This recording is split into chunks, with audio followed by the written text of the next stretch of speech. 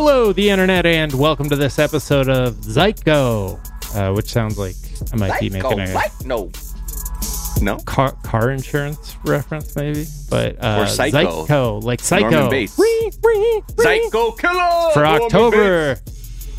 Yeah, exactly. I should have done it like that. Yeah. Damn it! Come on, Jack. You got that. No going back now. I am Jack, as you mentioned. You are Miles. I am. Hello, sir. All right, here's some things that are trending on this Thursday, October 7th afternoon. Minneapolis police were caught on their body cams just openly talking about hunting protesters during the George Floyd protests. Some direct quotes are talking about how it's a nice change of tempo for officers to be actively hunting people instead of just chasing them around. Another officer replied, "Fuck these people." Minneapolis cops were ordered to shoot non-lethal rounds on, quote, the first fuckers we see, because, you know, they're just not used to that pushback. They're like, and that shit came out because they fired on a group of people in an unmarked car, and one of the people they were shooting at, who had a permit to have a gun, clapped back. Right. And they're like, "What the fuck was you shooting at the car?" And they're like, well, they are not announcing themselves, are identifying themselves as law enforcement, and they're shooting out of an unmarked car. Like, what the fuck they think this is? In the heat of, in a moment where the country was talking about white supremacist violence and shit like that. And yeah, but that guy was recently acquitted. Those charges because, what the fuck? These fucking cops are just gooning out like there's no laws. There's that video of the person out on their deck. Oh, get inside! Yeah, get inside, and then they just light them up. Yeah, exactly. They're like, Jesus "What? I'm on my property. Like, right? I'm not outside." Yeah. There is a story about 18 ex-NBA players who were charged in a $4 million healthcare fraud scheme. These are people who are, Milt Palacio was, I think, the first name on the list that I saw. Journeyman player, one of the nicest dudes I've ever met. And, they got Tony Allen, the 6-time all defensive team selection, won a championship with the Celtics in 2008. So they're basically being accused of defrauding the NBA healthcare system by submitting fake claims. And I am on their side. Fuck the federal government, and especially the FBI and whoever's bringing these charges. Leave Milt alone. 3.9. I mean, come on. Look at fucking South Dakota. What's you bother with some shit over there? 3.9 spread across 18 players. Yeah. Fuck you guys, man. That's not even $250,000 per person. Yeah, but they love to get a big splashy name and attack people of color, and meanwhile billionaires are just sheltering all their money in South Dakota. I was gonna say, really cool thing to just throw into the mix when we're looking at unprecedented leaks in the form of the Pandora Papers, and putting more of a focus on these tax havens that we even have within our own United States. Yeah. Anyways, I hope these guys get good lawyers and get away with it. I'm sure they've learned their lesson from the but we know how this legal system works. Oh yeah, no, the FBI once they got you in their sights, they're on your ass. A group of militant anti-vaccine activists protested children walking to school in Beverly Hills earlier this week. It was National Walk to School Day. I don't know how the fuck we missed that one, Miles, but they basically took this as an opportunity to yell at the kids because they were walking with their parents. They were like, this is a target rich environment. Let's go shout at some fucking kids. One notorious anti-vaxxer screamed, they're trying to rape our children with this poison, which is a cool thing for children to hear. I'm sure that is courtesy of Shiva Bagari, who is the founder of the protest group Beverly Hills Freedom Rally, recently caught on camera punching a cancer survivor while protesting a mask mandate at a cancer clinic. And real tough. Yeah. So they confronted the parents and children from Hawthorne Elementary School. as they took part in National Walk to School Day. Also in attendance was Beverly Hills Mayor Robert Wunderlich, who proposed that the representatives from the protest group meet him later in the day and let the children walk to school in peace. And they were like, fuck that. Fuck that. We're going to scream in these kids' faces, man. Think of the children, right? As I scream at them. Yeah. Like, you don't give a fuck. That's why it's so, whatever. All right, let's take a quick break and we'll come back and talk about spooky things.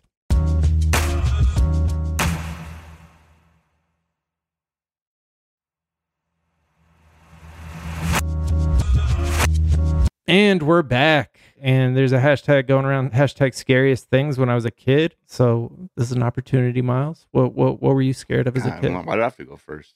I might not be scared by anything. So I had a recurring nightmare where I was in the car with my parents and the car took off with me in it. And they were like out of it. Like, because I think there was some part of my brain that was like, maybe it's not a good idea that they leave me in the car while they like run into the store or something. Oh, I feel like that. Like they're like, okay, we'll be right back. And the car just goes. And the car just takes off. Yeah. And starts driving around. So that was one recurring nightmare I had. I had a recurring nightmare where I did drugs or was forced to do drugs. I remember that somebody in one of my dreams came up to me and like cut my thumb with a razor blade and like poured cocaine on the cut. And I was like, oh no. And I like started to die immediately. I got blow thumb. Yeah. Wow. Because, all right. Because of the, you were brave enough to share those and show us how much of an upstanding child on it. That just like, it truly warms my heart to know that your fear was someone getting drugs on you and then you die. Nancy Reagan did it to me. And my dad always said, yo, don't listen to her or her husband. They're wilding. For me, it was pools that the light was off. I remember my grandparents had a pool and like I hated night swimming. And if the light was not on in that shit, hell no, I'm not getting eaten by Jaws in that fucking thing. If I can't see in it. That REM song is like the Jaws theme to you. It's like when you hear that, that piano chord, you're like, night swimming, fuck you. No, not now. And then just like the dark was really like my big thing as a kid. If shit got too dark, like I would immediately just be like in a fight or flight like kind of thing, like what's going on? Shout out to my uncles and grandfather who would really get a kick out of turning the lights off and making me terrified. But now I love the darkness. I embrace the darkness. You know, I realize I was actually born in the darkness. I was born in the darkness. And then others just merely play around in it. I also had this thing, and I'm curious, I don't think I've ever mentioned this on a podcast, but there was this like blonde-haired guy with black like triangles around his eyes, almost like a raccoon, that like I just had in my mind that was like sort of this like demon figure that I would always like picture outside my window or like around the corner or something. Just very like almost like the blonde guy from Die Hard if he was a raccoon.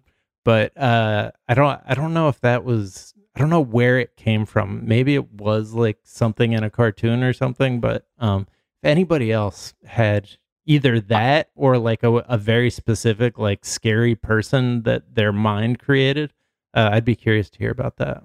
I mean, it sounds like, Jack, you were just so aware of like global oppression that you were seeing two all-seeing eyes on this body that represented the Aryans. And you were like, oh my God, this global system of white supremacy abounds. Those triangle eyes, I'm like, are you talking about the all-seeing eye? Yeah, Illuminati. Yeah, I don't know. All right, Chapelle is trending. His latest special came out and has become sort of a culture war thing. So that's just controversial. Culture war in that conservatives are now flocking to Dave Chapelle. Yes. And suddenly you're like, oh my God, yes, he's our guy. But, you know, I'm not familiar with much of his other material as it relates to race. So in this very narrow context, we're pro Chapelle. But yeah, he just had a whole chunk of just absurd, regressive, transphobic jokes. You know, saying some shit like, you know, I was dragged on Twitter for especially by trans people. He's like, but I don't give a fuck because Twitter's not a real place. And he's like, they called me a TERF or whatever. I said they called J.K. Rowling a TERF, and he's like, and I don't. And he's like, and that's a that's a thing that trans people do, is just to make up words to win arguments. And you're like, Jesus, what are you fucking saying right now, fool? And just goes on to be like, gender's a fact. And he's like, his whole shit just like smacked of guy who he clearly has not moved past 2006 maybe. Yeah. And sees no reason to re-examine any of his beliefs as it relates to this, because like, for as much as he talks about, he can be so right about a lot of other things, or his comedy can be so poignant about when it comes to, as it relates to other things. But for the last few specials, he's chosen to like keep going back to this and it's really dumb. It's violent. A lot of people are like, for all this shit that you talk about for liberation of black people, like, are you just erasing black trans people completely from your ideology or what you think liberation looks like? Yeah. And, quickly the Joe Rogan set of comedy fans are like, nah, dude, this dude's a fucking goat, dude. Like, that's just cool. Like, this is edgy, man. Like, he's just saying something that like is true. What, you can't handle it? Well, and what's funny is like what people do is like, if you're a racist or you're a homophobe, you'll get into these things where you look at the reckoning that occurs with being so out there with your just offensive beliefs. Like when there's a response to it, they use that as like, see, it's just proving the point.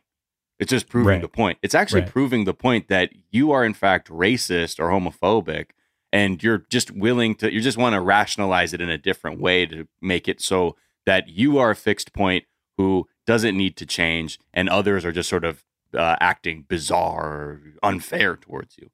Yeah.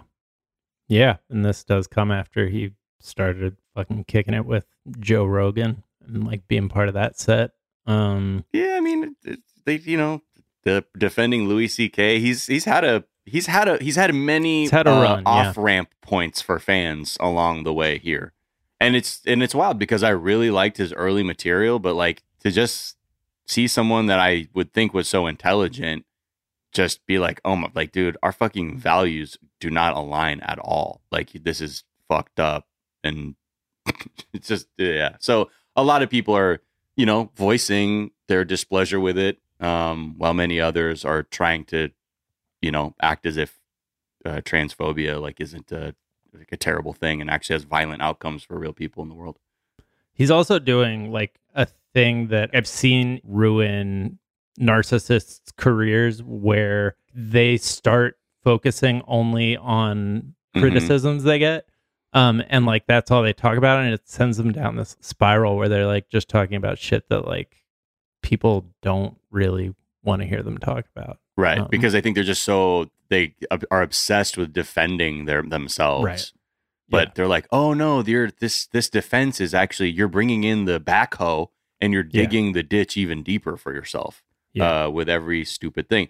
And, producer Brian and I were talking before too, like his stand-up is just so different now too. Like it went from like a traditional sort of stand-up thing, not that there are rules to it, but like in these last few specials, it just seemed like this old guy holding court.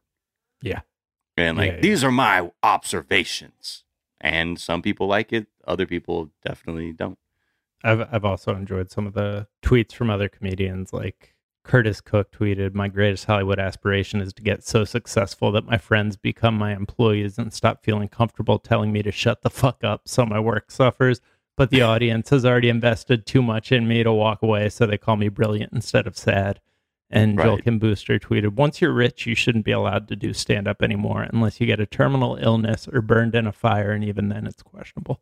But yeah, I mean, and for people who just want to be like, it's just edgy comedy. No, it's such a disingenuous defense to it, because you're completely disconnecting the fact that jokes like this are just normalizing certain, discriminatory behavior or phobias that only leads to shit spiraling out of control in real life. So you're like, it's just a joke. Like, relax. If you think that's funny, then I have a fundamental issue with what you think is funny, and it's not just a joke, and it actually says a lot about who you are as a person, rather than like, what can you handle as a joke? Yeah. And it's wild. You know, you'll learn a lot based on the kinds of quote unquote jokes you see people defend. Yeah. Because shit, absolutely. I've put some people to bed being like, trying to act like dumb fucking racist jokes about black people can slide. Right. Like, no, that's fucking nonsense. It's violent. And the fact that you just are going to rely on, it's just a joke, like relax. Like, people can say what they want. Well, that's right. Different because from your position, you probably aren't in a position to experience the oppression or violence that comes along with being in a certain group. And so, you know, people have to, I don't know, that's just part of growing up is like you start realizing, nah, actually, it's shit is fucking not funny. Yeah. As I heard you say, not everyone makes it, you know? Not everyone's gonna. Yeah, you don't take everybody with you on this path to growth. Like, that's people you admire on TV and media and your friend groups alike. I mean, shit, I'm going through that right now. I think many people are, especially as it relates to the pandemic and the uprisings last summer. A lot of people, I was like, okay, well, you know what? I don't have time for this because you are a person who is actually invested in something I'm trying to push back against. Well, fortunately, I think Twitter has all this solved. They have announced another feature that nobody asked for that isn't moderating hate speech. But so we all remember Fleets. No one asked for it. They died. And they've announced another feature that I don't think anyone was asking for on the app. It's basically a vibe check on a thread. Yeah. They're like, you ever wonder? You're like, oh, look at this. There's a lot of action. Maybe I'll put my take in here. And essentially, they're saying, this is from their description, quote, ever want to know the vibe of a conversation before you join in? We're testing prompts on Android and iOS that give you a heads up if the convo you're about to enter could get heated or intense.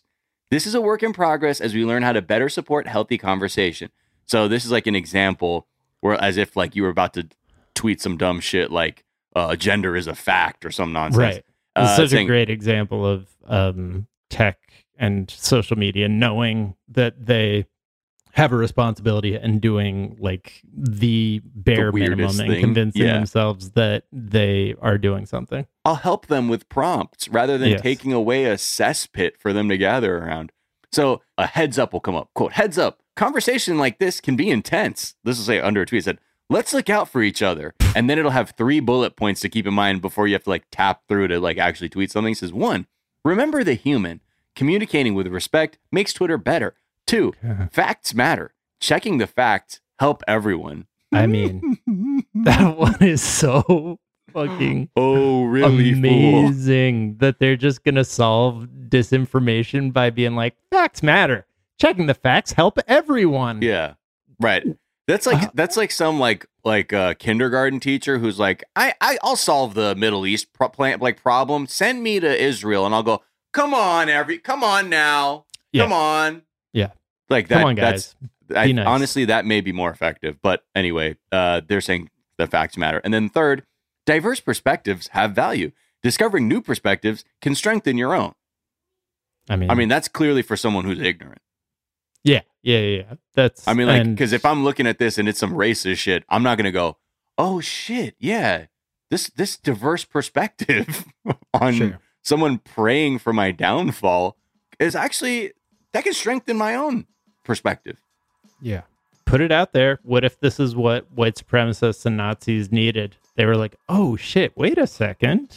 Y'all, remember the human. Right. But maybe let's not do this instead of doing something that would actually be effective. Right, exactly. Like, getting fucking Nazis off the platform.